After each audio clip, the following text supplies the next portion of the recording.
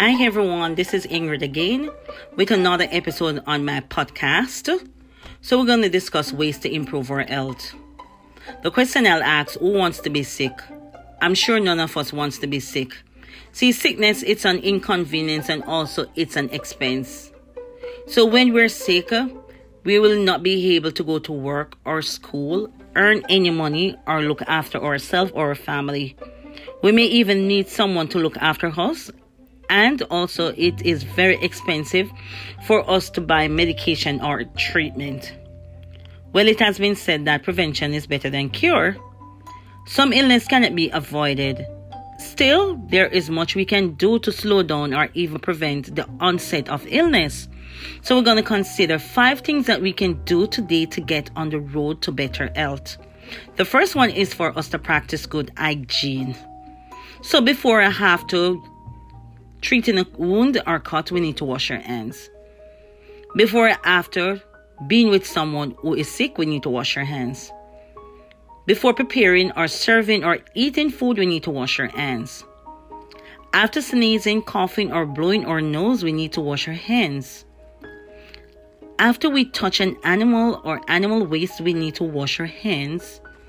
And after handling garbage, we need to wash our hands. So we're going to need to have running water or a clean jug of water if we do not have running water, along with soap, and we wash our hands. When we're finished, we're going to need to dry it with a cloth or paper towel.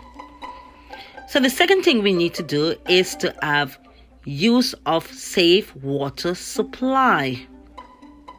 So we're going to ensure that all our water, including the water we use for brushing our teeth, making ice, washing foods and dishes, or cooking, comes from a safe source, such as an adequately treated public supply or sealed bottles from reputable firms.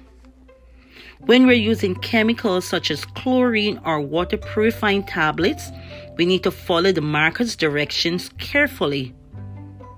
Also, use quality water filters if available and also affordable.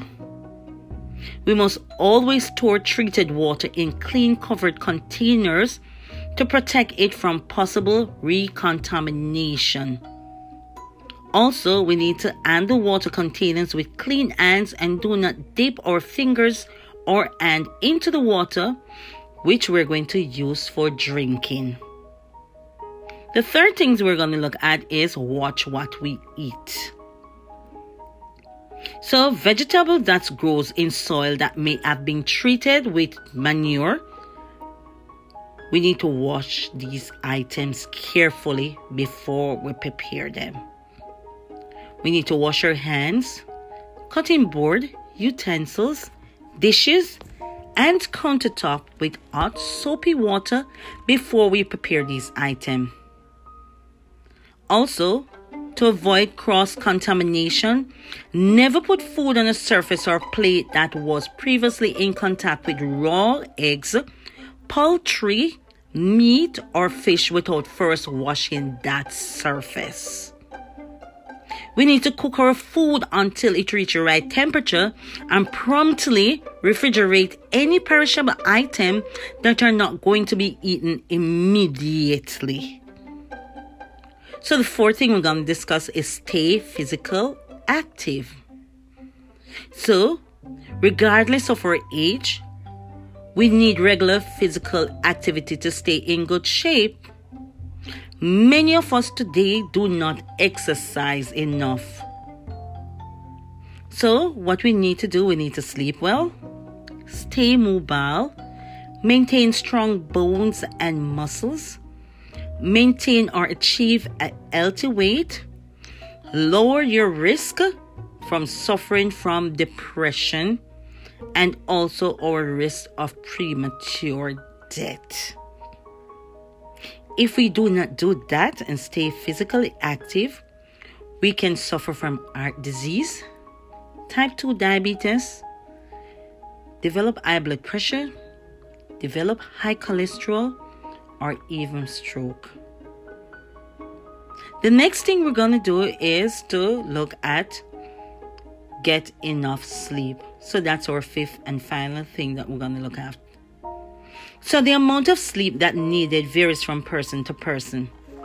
Most newborn, they sleep between 16 to 18 hours a day, while toddlers, they need about 14 hours. Preschoolers, about 11 to 12 hours. School-age children, they generally need at least 10 hours of sleep. Adolescents, they need about 9 to 10 hours of sleep, while we adults need between 7 to 8 hours. So getting the right amount of sleep should not be considered optional, according to experts.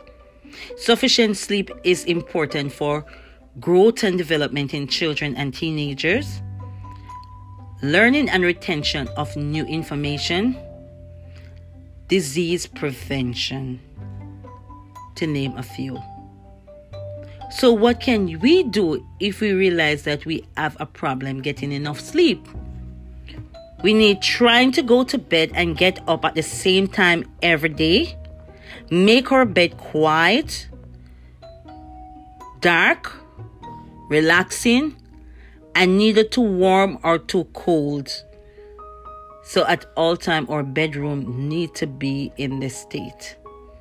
We need not to watch our TV or use gadgets while in bed. Also, we need to make our beds as comfortable as possible.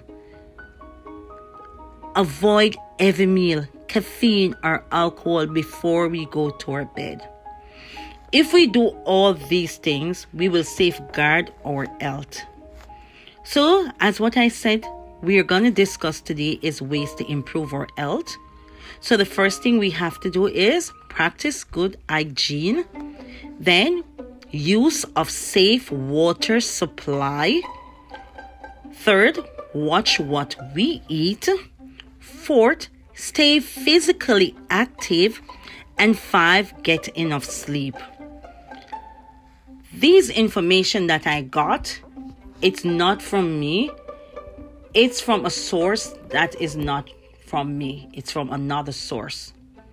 So it's not from my ideas, but I find it useful and I want to share it with each and everyone that listen to my podcast. So this is Ingrid signing out again on our podcast. Join me again another time. Have a great day now. Bye.